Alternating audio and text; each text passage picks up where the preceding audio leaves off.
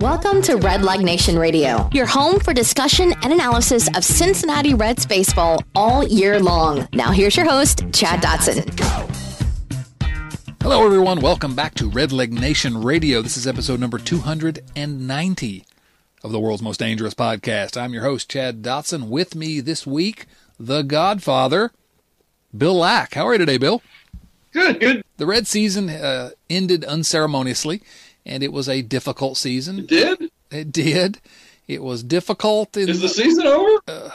It is for some teams, like the Milwaukee Brewers and the Cincinnati Reds. And it was a difficult season, as I was saying, but I guess you could make an argument. There was some progress. There were some positives, but I expected the season ended and maybe we'll get a breather. Watch some playoff baseball and get a little bit of a breather. But instead, we had more Reds news this week than we've had in a long time. Did that to help launch you into Hot Stove League mode, Bill? I don't know about Hot Stove League, but it's interesting that it seems to be that the transformation that was started last winter by the front office seems to be continuing. Yeah, what we can say is that we've said several times in our conversations that we have been encouraged by the decisions that have been made by the current front office that we would not have seen in past years. And that we just saw a week full of that, didn't we? That's a good thing. It's a great thing. So let's try to run through some of the news from the week, and we'll talk about that as much as we can. The first thing that it was earlier this week, the Reds announced that Terry Reynolds is leaving the organization. He's going to become the president of the Florida State League, and he's the Reds.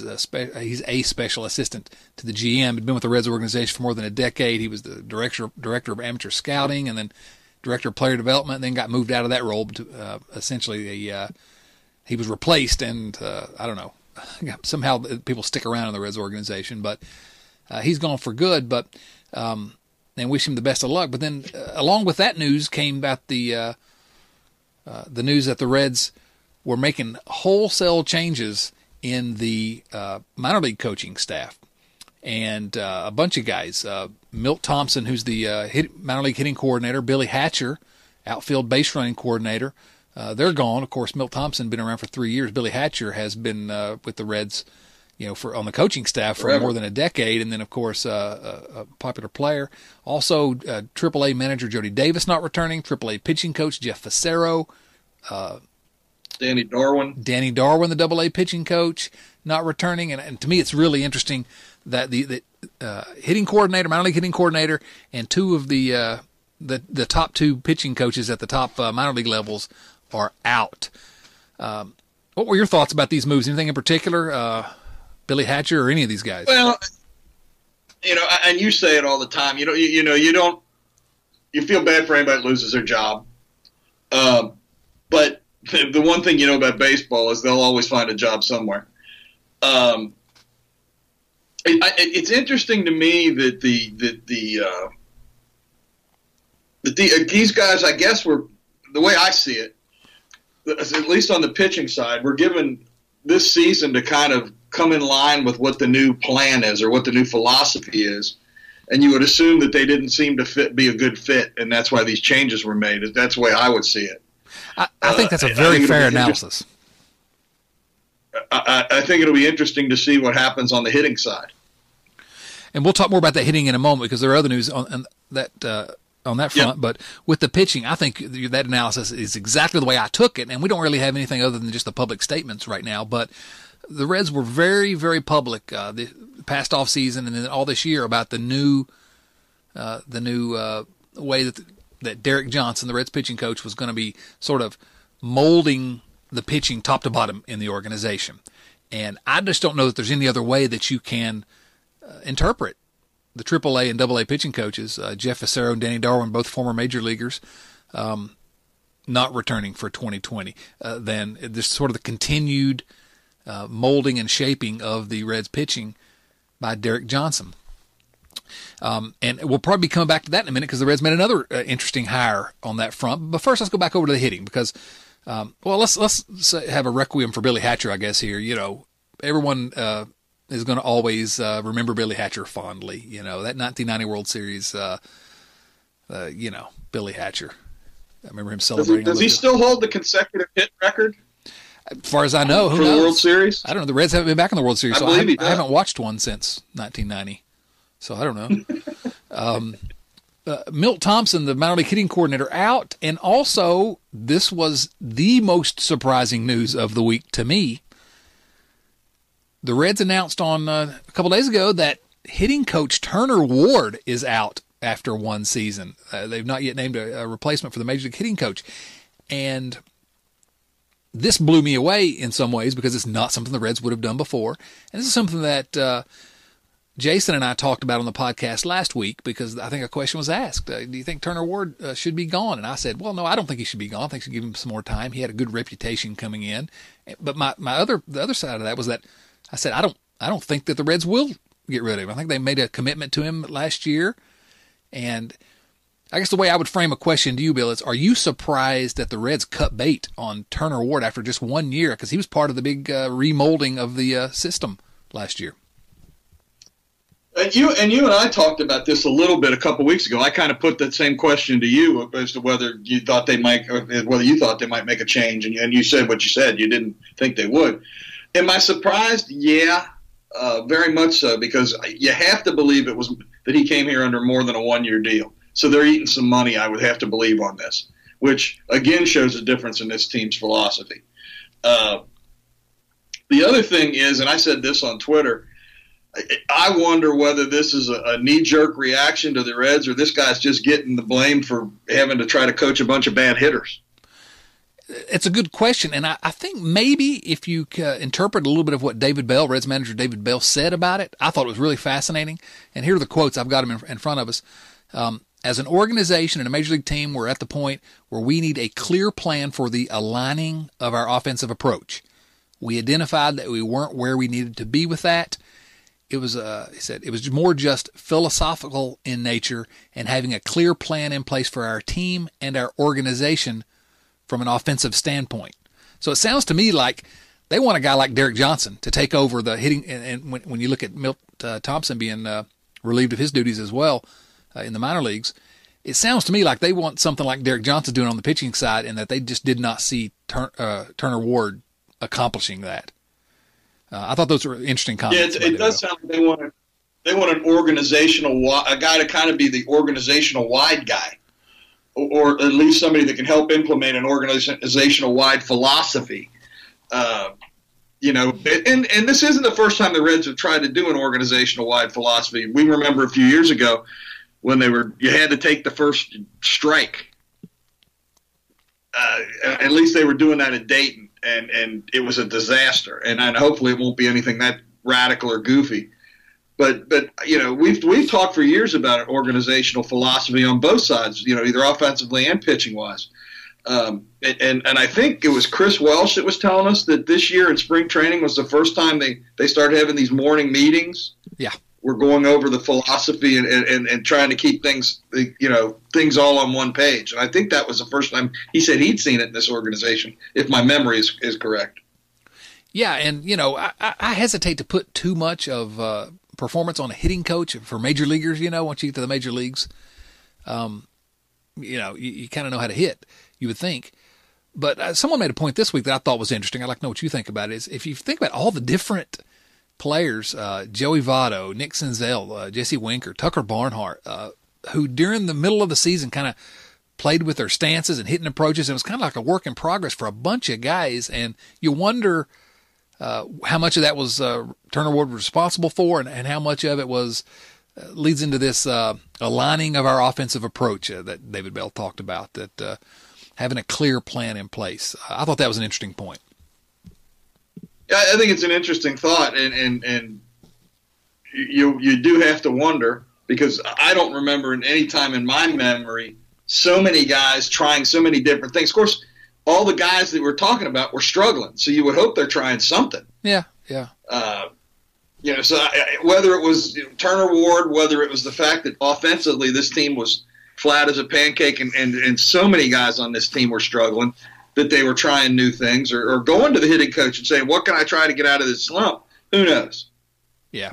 I would love to know some of the internal conversations, obviously, and we don't know those. But One of those fly on the wall things.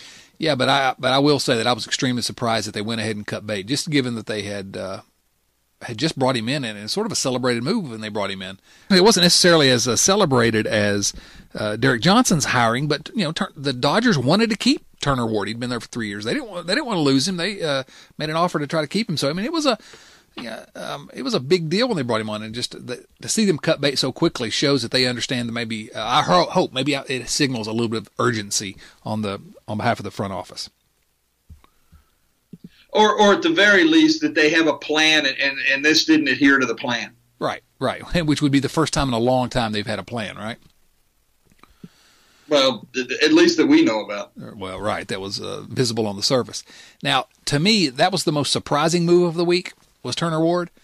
But to me, by far, the most exciting news of the week was a hire that the Reds made, and it's a guy named Kyle Bodie, and a lot of you are going to be familiar with him.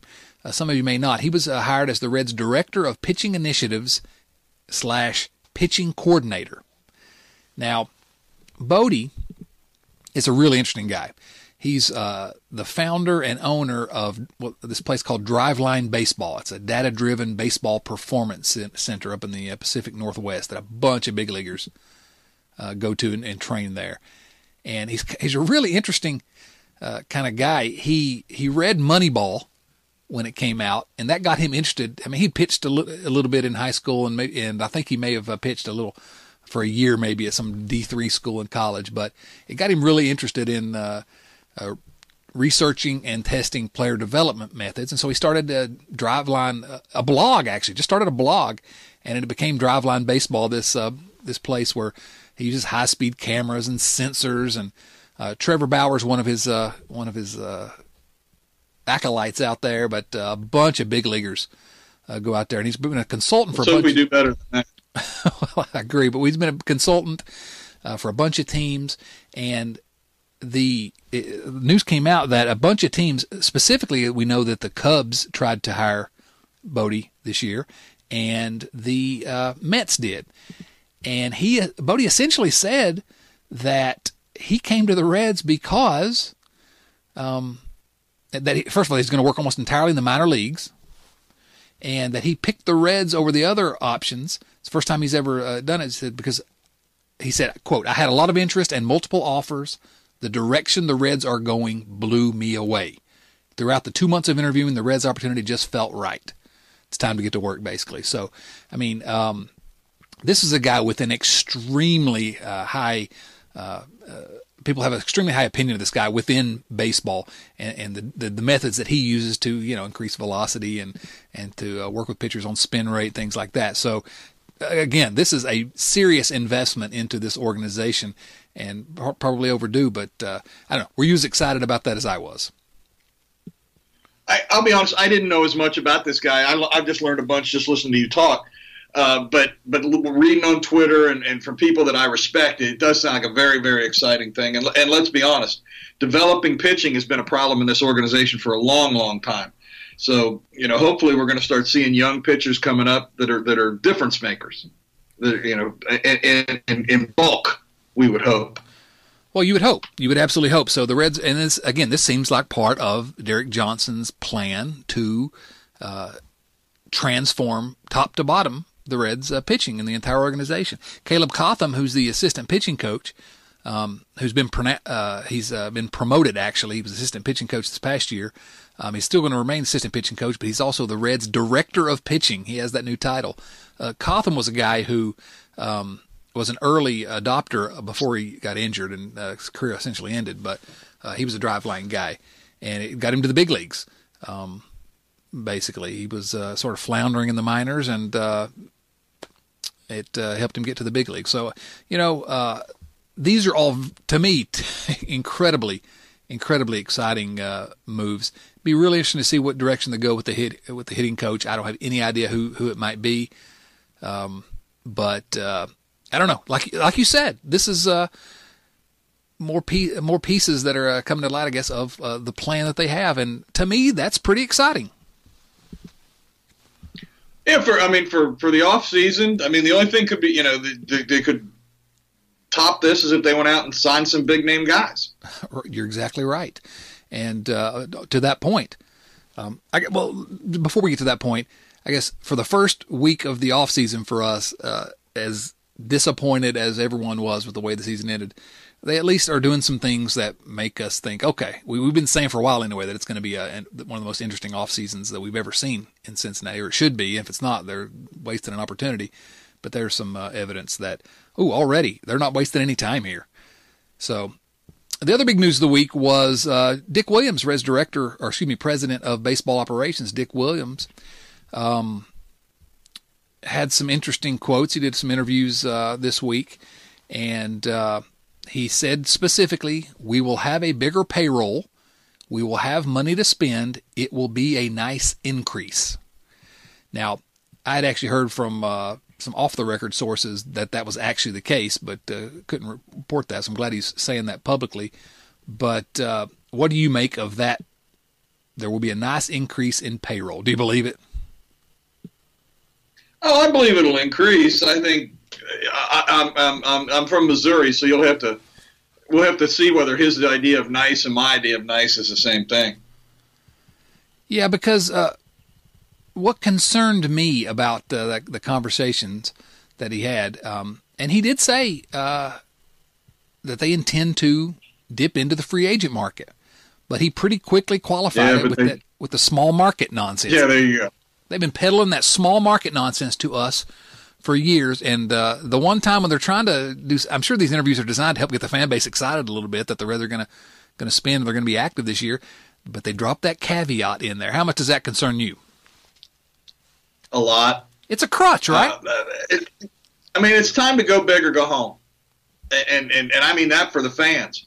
You know, if the Reds aren't going to go big, and you've been banging on this drum for a while, you know, why should we continue to follow this team? And if they're gonna make excuses year after year, now you know we can point at the Oakland A's and at the Tampa Bay and say, you know, well, they're wonderful franchises and they're getting by on a nothing budget and are successful every year. But our franchise hasn't been able to do that. Yeah, frankly, it's been mismanagement in Cincinnati compared to those organizations, and so. I've also said that I do think that Dick Williams and Nick Krall and the group that's in place now are in a better position to make the right types of decisions that we want to see made. But the previous mismanagement has kind of put them behind the eight ball a little bit. But you're right; they don't have the benefit of time. They can't rebuild here. It's do it now or whatever. I'll go follow. Well, not the Bengals. Nobody wants to follow them. Oh God, no. They're doing pretty well though, right? Who's won more games in the month of September? I guess we're almost everybody. Then the Reds or the Bengals? It was pretty close. In October, they're the same. In September, the Reds did. Yeah, that's right. The small market thing, they've been feeding that line to us for years and years and years as an excuse for why they're not going to go sign anyone. And I don't buy it. Look at the Milwaukee Brewers. Somehow they figured out how to sign players. The Reds, look at the Cardinals. And you can say, well, the Cardinals' attendance is through the roof and all that. But you know what? The reason the Cardinals' attendance is through the roof is because they win every year. They win. When you win, people come. And so, in the immortal words of Al Davis, just win, baby. Just win, baby. So to me, it's always been this poor mouthing and kind of anti-marketing that we're small market, we can't win. And you got a fan base now that every time you suggest that the Reds go sign someone, the Cincinnati Reds are $1 billion corporation. They're making money hand over fist, and they don't open their books, so we don't know exactly how much, but they're getting all this MLB advanced media money, the TV money. They've got money coming in, and again, $1 billion corporation.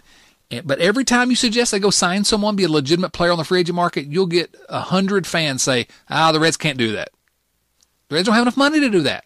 And the only reason people say that is because the Reds have, over a course of years, in order to save some money, so they didn't have to spend it, they've convinced us that they can't. And I think it's ludicrous, and I used to buy it, and I just think it's ludicrous now. Just looking at the numbers, I don't know what the number is where they have to be in terms of payroll, but somebody Anthony Rendon is the guy we talked about a lot as a guy that I really want the Reds to get, and the Nationals made a big time 7-year, $210 million offer or something crazy like that, and everybody was like, "Well, the Reds are out," and I'm like, "No, why should we give up on that? The Reds should offer more. He can help the Reds. Only if you are going to take it as a given that they can't spend. That's the only situation under which you should let them off the hook." All right, my rant's over. What do you have to add to that? Well, the only thing I would say in opposition to that, and it's not about the money. With me, it's more about the years. Okay, but I would struggle for those really, really. But if that's going to be the only way you're going to get these guys. I mean, that's just. It's kind of, it's like the way the game is played now. Well, and that's fine. I've got problems with the way the game is played now too. I miss the stolen base. But railing about it doesn't make any difference. It is what it is, and it's the same thing with the contracts. If you're going to be competitive, you're going to have to write 7-year deals, whether you like it or not, for marquee players. Yeah, you said the thing I was going to say. That's the market value. Yep, and that's is it going to hamstring you at the other end? Probably. Okay. And but the value of the contract at the other end is going to be bad. But if you can bring a world championship in, how much money is that worth? Yeah, I just think that's the market value. If you're going to say we can't sign somebody that long, then you might as well just say we're not going to sign anyone, or at least anyone that is an impact player. You can get Jose Iglesias for less than 7 years. I just you're going to have to overpay. That's what the free agent market's about. It's not been the last 2 years. It'd be nice if we had another year where there was collusion and free agents were underpriced and the Reds could snatch up somebody. But looking at what Rendon's been offered, but they weren't underpriced for the marquee guys. The marquee guys got the big money.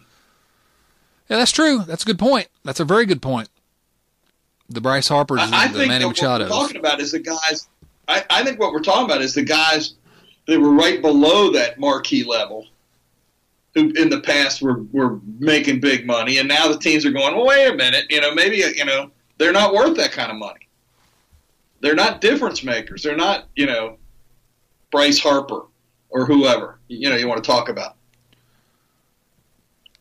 You're absolutely 100% right. I think that's a great point. I think that the marquee guys and those are the guys that are going to move the needle for the Reds. I mean, the Reds should have invested in Manny Machado last year. They may not have been able to get him. I'd like to live in San Diego too. But that's a guy that would have moved the needle. This year, it's Rendon, and on the free agent market, I'm not sure who else really truly moves it that much. Yasmani Grandal, who is now going to be a free agent since the Brewers have been eliminated unceremoniously from the playoffs. He's going to be a free agent, and there was a from John Heyman, this guy who you never know what to believe from that guy. He likes to listen to himself talk, but he did say the Reds are going to intend to make an offer to Yasmani Grandal, and that's a big upgrade. But I don't know. It can't be just him. Why not Rendon? I mean, really, overpay for the guy. Although I do fear that the Nationals are going to really crazy overpay for him as a unless they decide to really tear it down. But because they let Harper get away last year, that they may overpay for Rendon. I agree with that. I don't think they're going to. I don't think they're going to let the best player on their team walk away 2 years in a row. We'll see. They may decide to just tear it down and start over because, of course, then again they may make a run in this postseason. That'll change what they do because they're still alive. So I don't know. It's going to be interesting. I did think it was interesting that the Reds said that Dick Williams said, "Yeah, we're gonna spend more money." He also said there's another good quote that I wanted to talk about. He talked about get more guys that could get on base because the offense needed to be upgraded, and he said that specifically said they want to upgrade offensively in the outfield. And the quote was this: "I think we have the potential to have 3 everyday outfielders in Winker, Senzel, and Aquino, but we cannot go into next year counting on all 3 of them to be everyday guys." It just isn't going to be that easy. We have to create more impact in that group and still give these guys the opportunity to play their way into everyday roles or complementary roles, but the outfield area is one we'll be looking to supplement. So that's kind of saying what I said in my last piece for Cincinnati Magazine of the season, which is that if you go into the season with the same outfield, you're in trouble because unless you seriously upgraded elsewhere, because counting on all those guys, you have to count on them to both stay healthy and to improve. And I think that's a fool's game. Like I always say, hope is not a strategy. Were you surprised that he specifically mentioned those guys and the outfield as a place to upgrade? I think it shows that they're thinking about all the positions other than probably first and third to upgrade. We've talked about. I don't believe Winker will be with this team on opening day next year. You've said that. I'm a Jesse Winker guy. Yeah. It's just a feeling I have. And if they're talking about him as an everyday guy, I think that's a fool's errand. I think he just can't hit left-handed pitching. Now, and Jason and you and I and I've so many people have rang the bell for a platoon and left. Sure, I'd like to get somebody better, but I wouldn't have a problem with Winker and Irvin platooning in left field. But again, you got to stay healthy. Winker has the last 2 years hasn't been able to stay healthy. Yeah, so you're hoping that Irvin's season this year is real and that Winker can stay healthy, and then you're hoping that Aquino doesn't flame out, and that's just way too much. Yeah. Fingers crossed for me. That's way too big of a gamble. Now the next part we talk about Senzel in center. John Heyman again. He reported, quote, "The Mets and the Reds this winter will both be in the market for a center fielder." And you wonder whether there's any basis at all in his reports ever, because sometimes you just never know with this guy.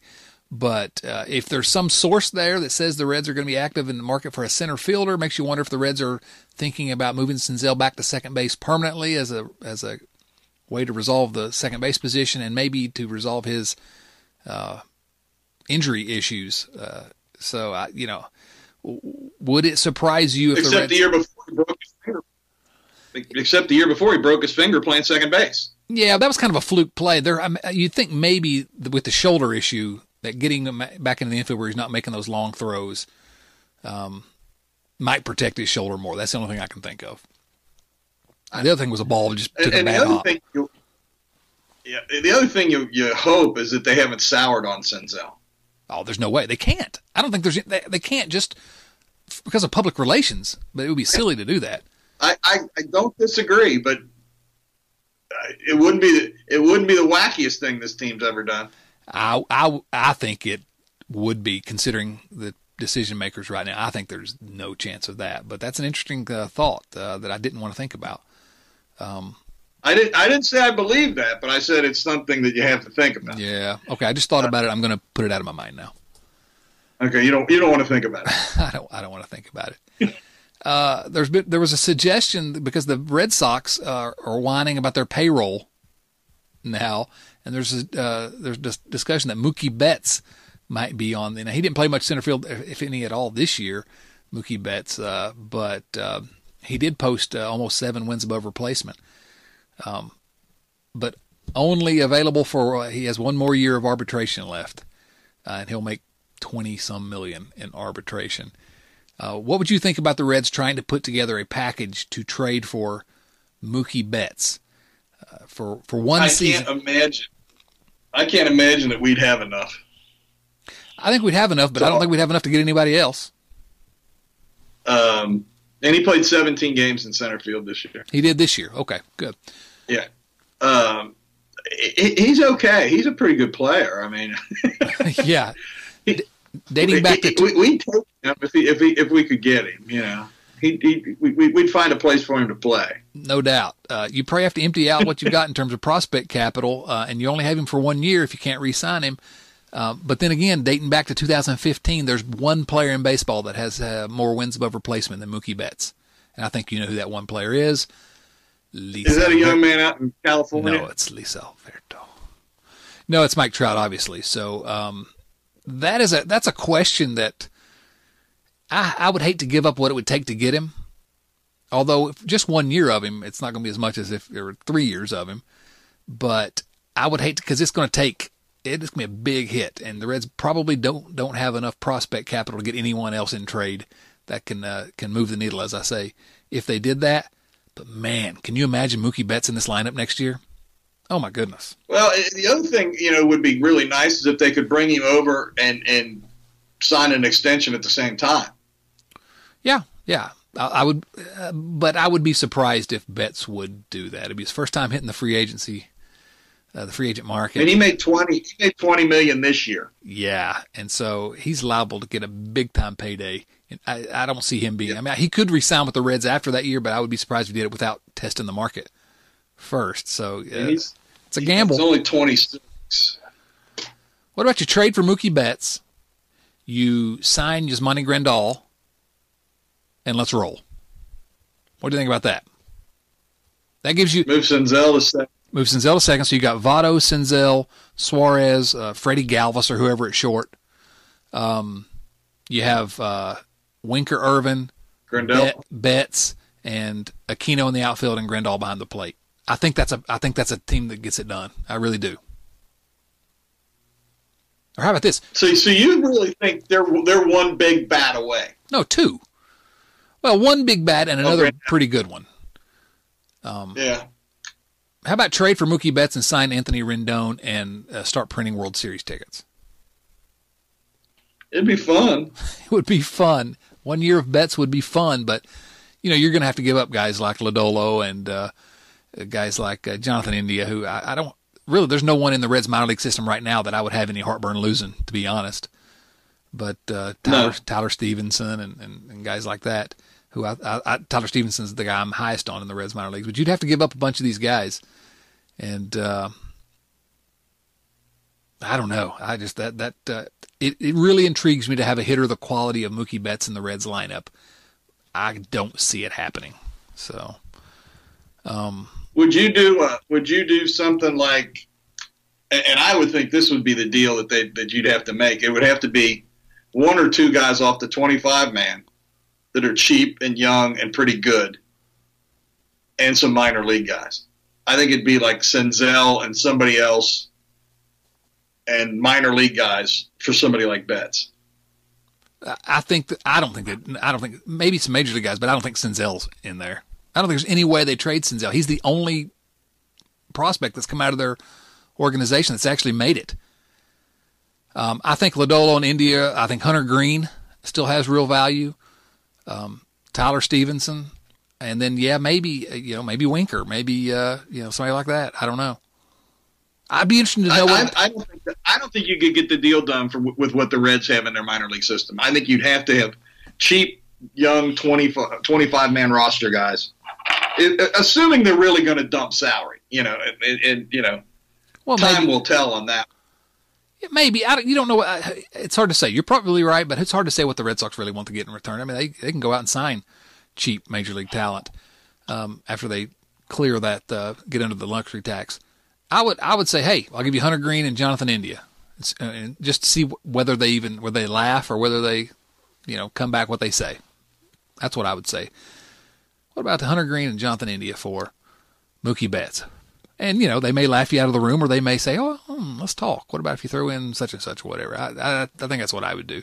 That'd be painful, but man, Mookie Betts, he's good, and he's got a cool name. And is that a cooler name than Mookie? You like the Mookie? Mookie Blaylock? Is it cooler than Mookie Blaylock? You remember Mookie? You know what? We could probably get Mookie Wilson. Mookie Wilson. We could get. I bet Mookie Wilson to come play for the Reds. Probably. I would say you probably get him on a minor league deal. I would think. Probably. Yeah. Maybe even fairly cheap. So I don't know. It's again, a lot of the stuff we're talking about is, what will happen? What can the Reds do? Now is the time of the year where the Reds have given us a little bit of taste, something to be excited about, but everything's still up in the air. They've still got to go do it, and I don't know. The Reds seem to be intent on making moves, and that's another thing Dick Williams said was, playoffs next year is our goal. That's what we're talking about.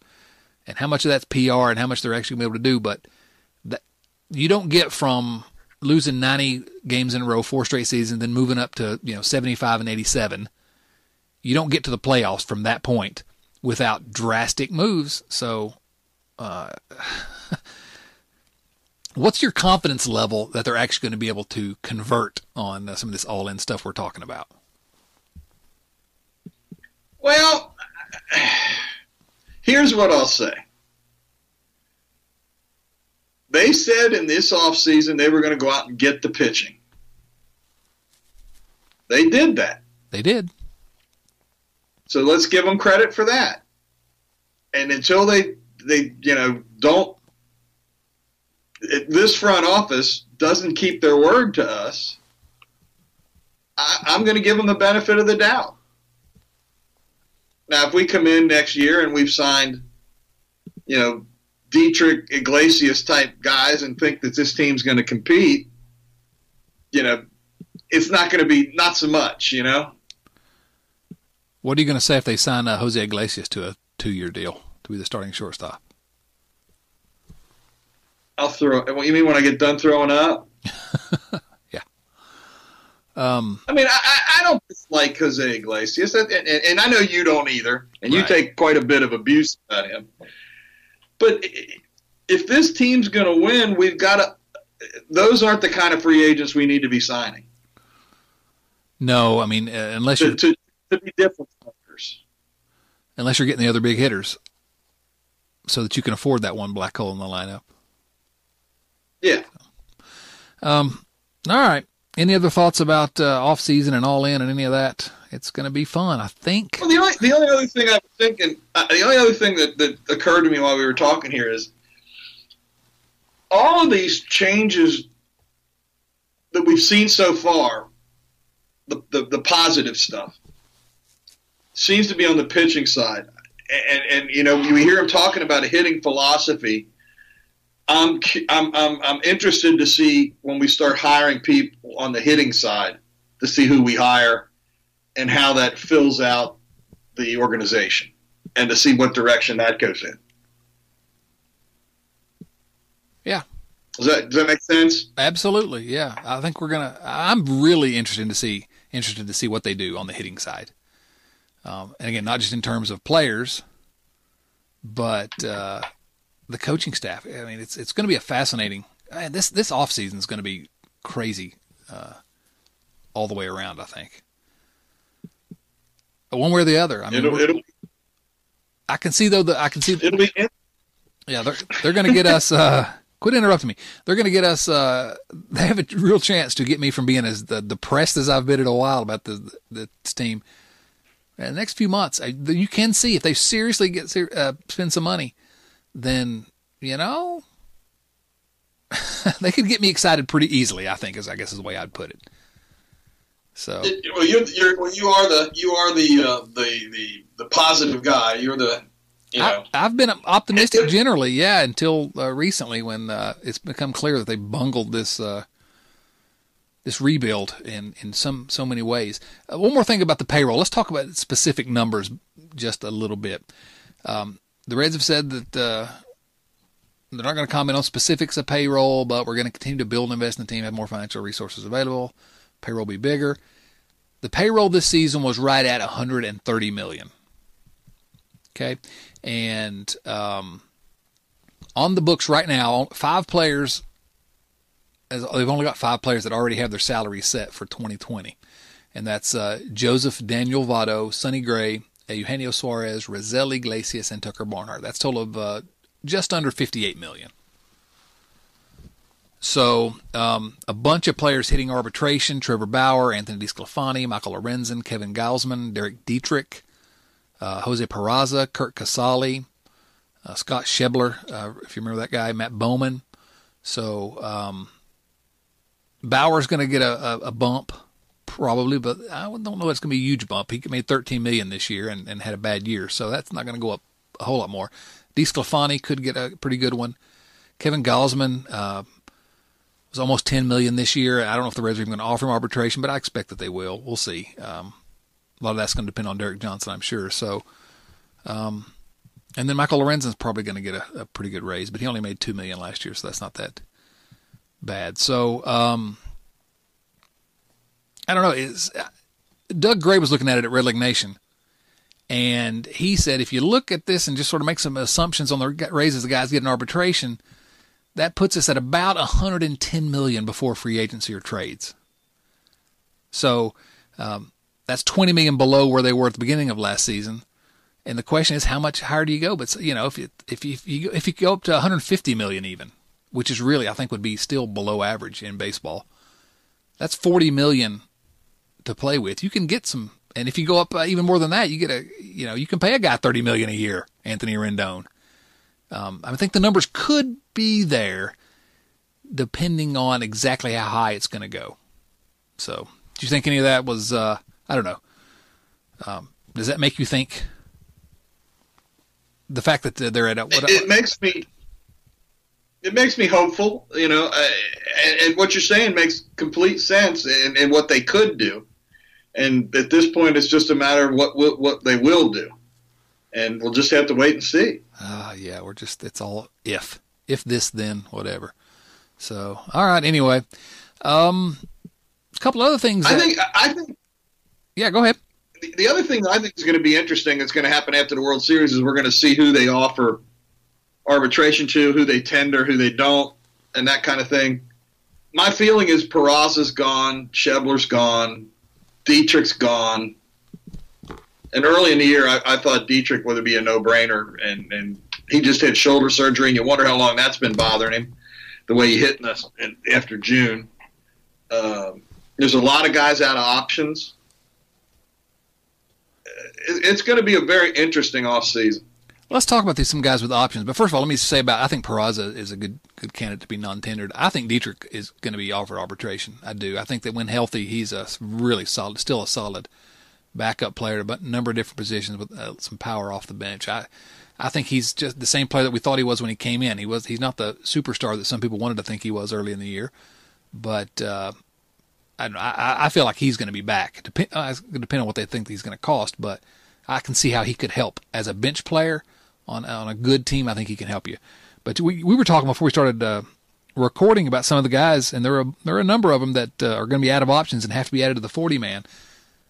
You want to talk about any of those in particular that interest you? Tyler Stevenson was the one that interested me mostly. Yeah, I know you talked about Tyler Stevenson. Santillan, I think is how you pronounce his name, the pitcher. Yeah, Tony Santillan. He's very highly thought of, and we got a lot of pitchers that are out of options that they're going to have to make some decisions on. Gausman, Reed, Sal Romano, Stevenson, a kid named Maya. Kerry Maya. Came over in the Mike Leake trade.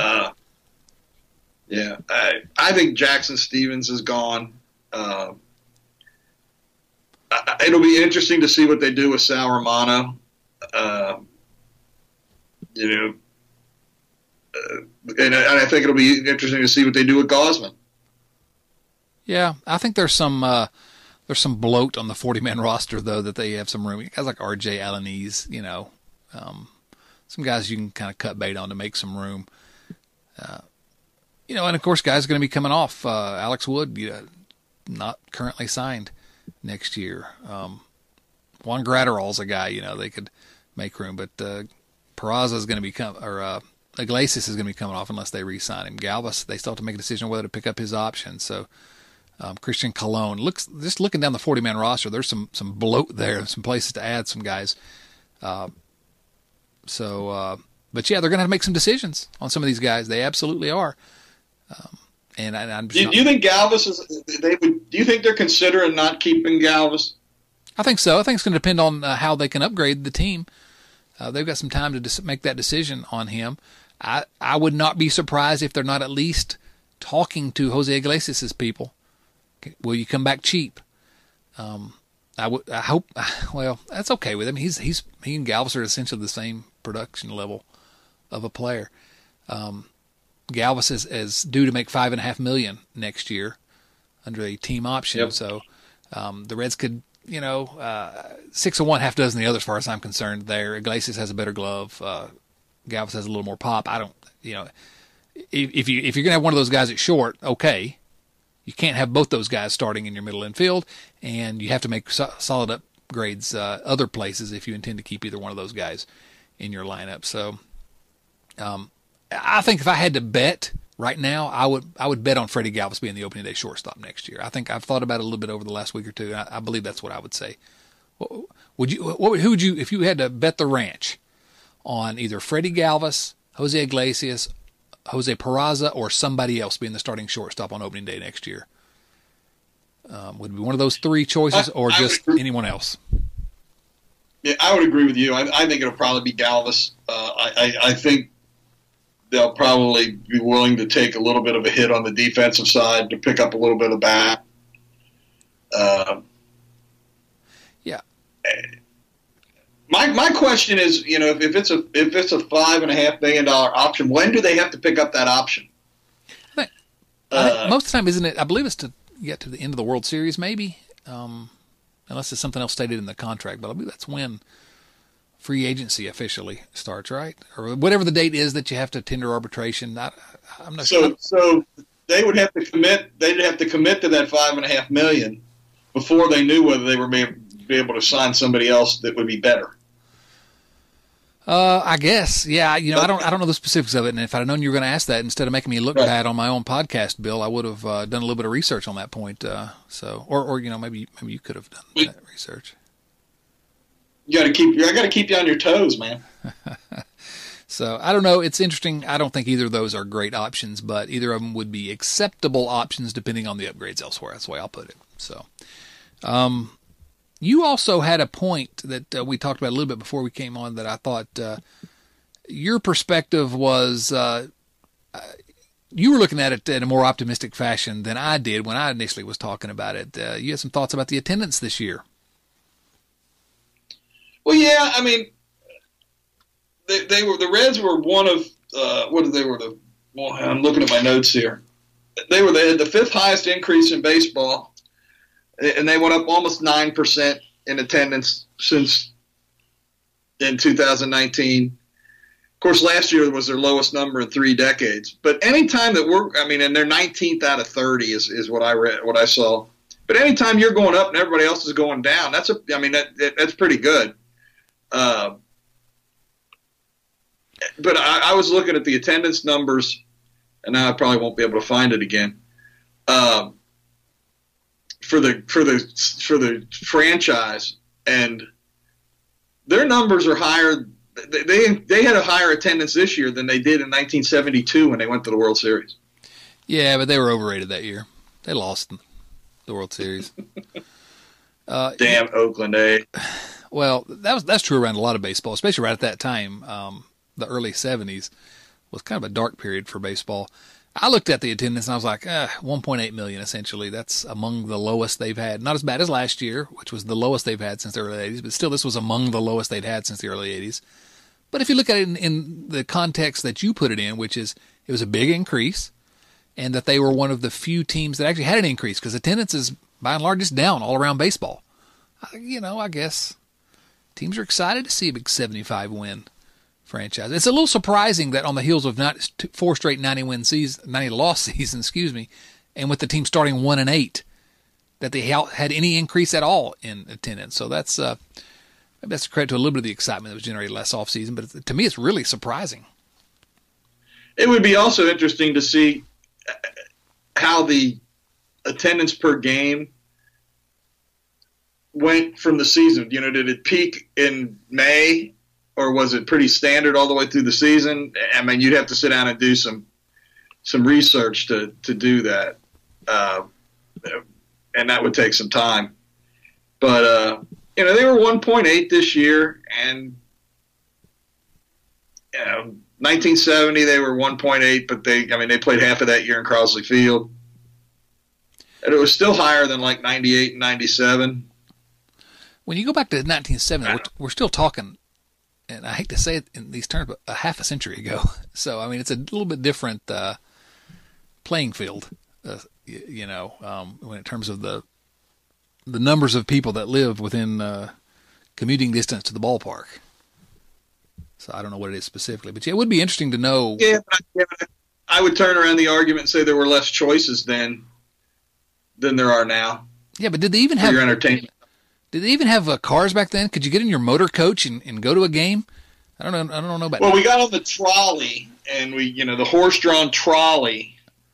Yeah. And we went down to the ballpark, and tossed them a Buffalo nickel and got into watch. Will you? Young pups.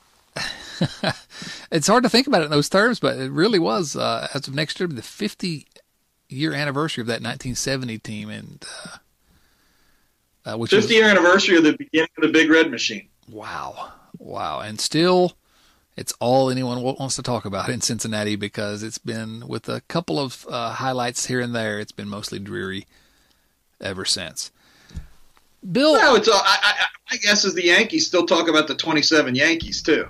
Yankee fans still talk about the 27 Yankees. I mean, when you're talking about one of the best teams in the history of the game, I mean, people are going to remember that for a long, long, long time. Absolutely, and we would still be, even if the Reds had success in the intervening years. I think the difference is that fans who were born after the Big Red Machine, or after, in the last 40 years, for example, they have the Yankees fans that are born in that time span have individual teams that they feel close to, that they are memorable to them because they have different World Series winners.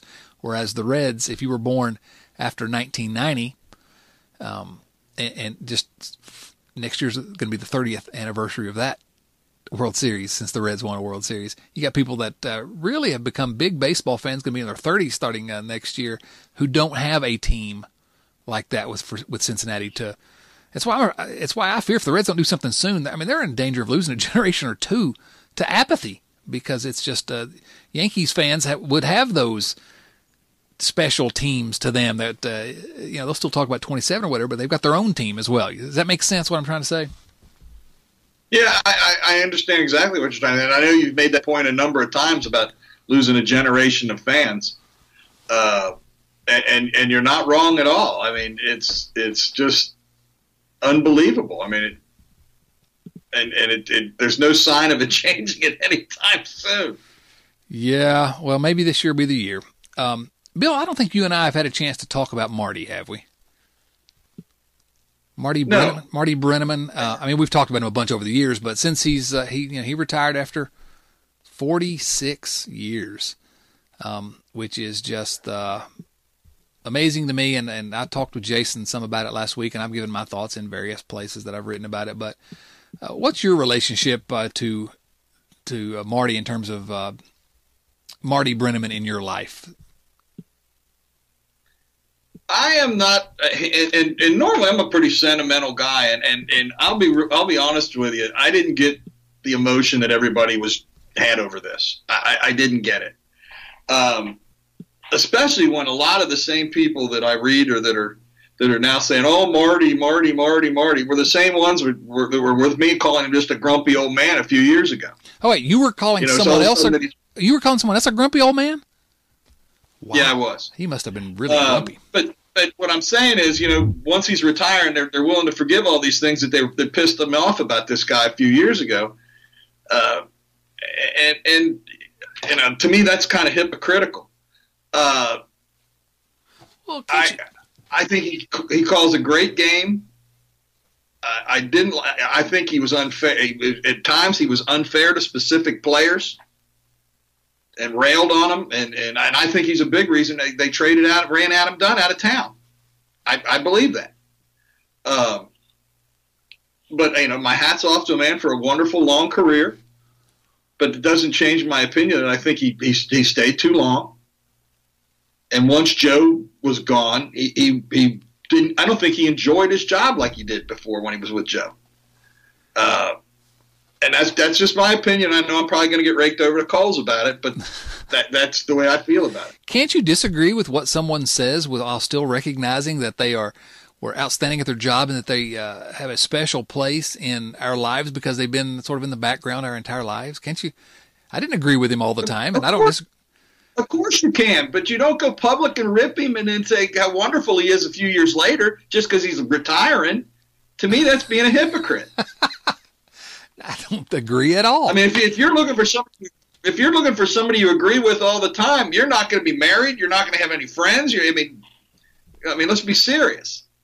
My wife agrees with me all the time. I don't understand. No, we don't ever agree. Actually, we've agreed a couple of times today, but I just don't agree that I didn't get the sentimentality that everybody else did, and I've been listening to baseball and the Reds baseball longer than I would bet 80 to 90% of the people that are listening to our podcast. I just don't get it. I mean, I not taking anything away from the man's talent and his career and all that kind of things, but it didn't affect me the way it seems to have affected a lot of different people. Wow. You have genuinely surprised me, as you do occasionally, but you have genuinely I'm taken aback by that hot take, Bill Lack. I am what I am. And that's all that you am. Bill, me and Pop. I think that's a good place to kind of stick a pin into this. And didn't get any viewer mail this week. Just didn't get a chance to do that. And we had so much news to talk about. So we'll get back. I wanted to do one more thing that I thought of while we were talking. I had one more thing to do, and you interrupted it. But go ahead. No, go ahead. No. You're my guest, Bill. Which usually means we're done. You're my guest. Go ahead. You've talked on numerous occasions about changing teams, whether in jest or serious. Do you think you could really do that? Oh, no. No way. Okay. Because let me tell you, I tried when I was in the Navy, I lived in Florida, and I tried to become a Florida football fan. I tried the Buccaneers because I liked them better than the Dolphins at the time, and I was stationed in North Florida, and it was before the Jaguars. And I just couldn't do it. Now, whether it was because the team wasn't in the city I was in or what, but changing teams is not an easy thing to do. Now, I've never tried it with baseball. I know I could never do it with baseball. I'll be a Reds fan till the day I die. But I'd be curious to hear from somebody that had changed teams successfully and how they were able to do it. Because I know I couldn't, especially with baseball. Heck, I'm a Bengals fan. I went to my first Bengals game in 1968 at Nippert Stadium. I think it was their fourth or fifth home game. It was October the 20th. And as much as I hate the Brown family, I can't change teams. I would love to, but I can't. And heck, there's a team 2 hours away.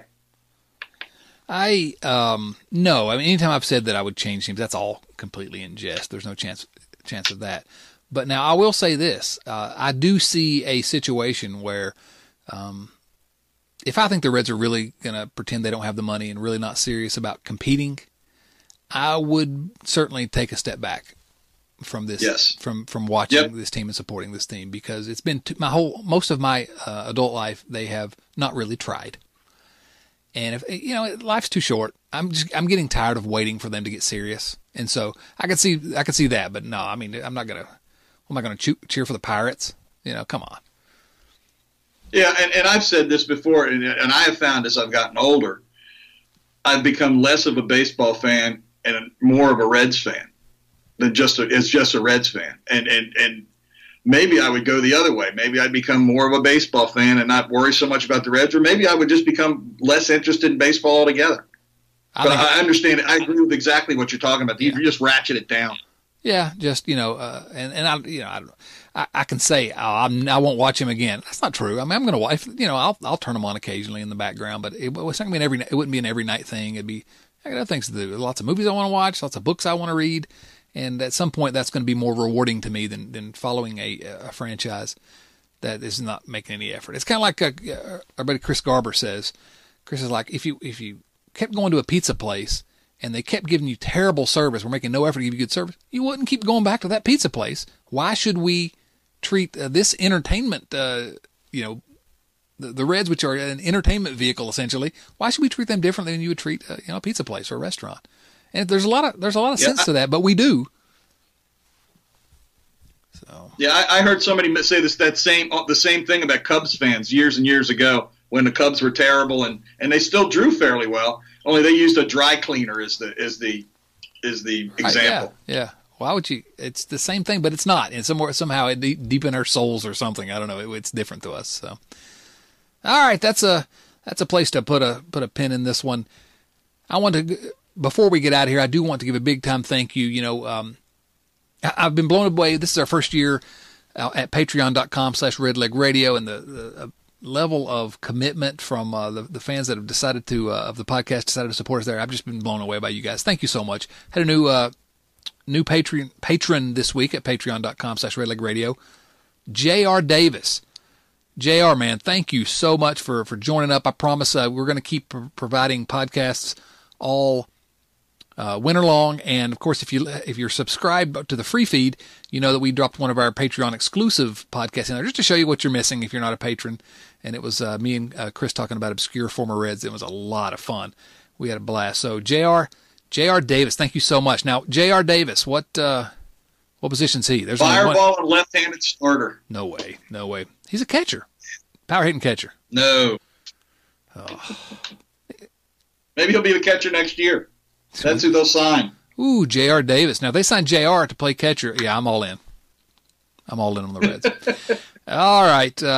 We can go through all the stuff we always do. Subscribe to the podcast everywhere you get your podcasts. We're at redlegnation.com. You know where to find us at this point. If you want to help support us through the off season, we're going to have a lot of fun stuff at patreon.com/redlegradio. But stay tuned to us here. This podcast will be be here all winter long, and I do think that we're going to have a lot to talk. If the first week of this off season is any indication, we're going to have a lot to talk about. Bill, any final thoughts? Thanks everybody for listening. For Bill Lack and Mookie Betts, this is Chad Dotson saying so long, everyone. Thanks for listening to Red Leg Nation Radio from redlegnation.com. Subscribe to Red Leg Nation Radio on iTunes or through your favorite podcast app, and join us for discussion of all things Reds at redlegnation.com. 24 hours a day, 7 days a week.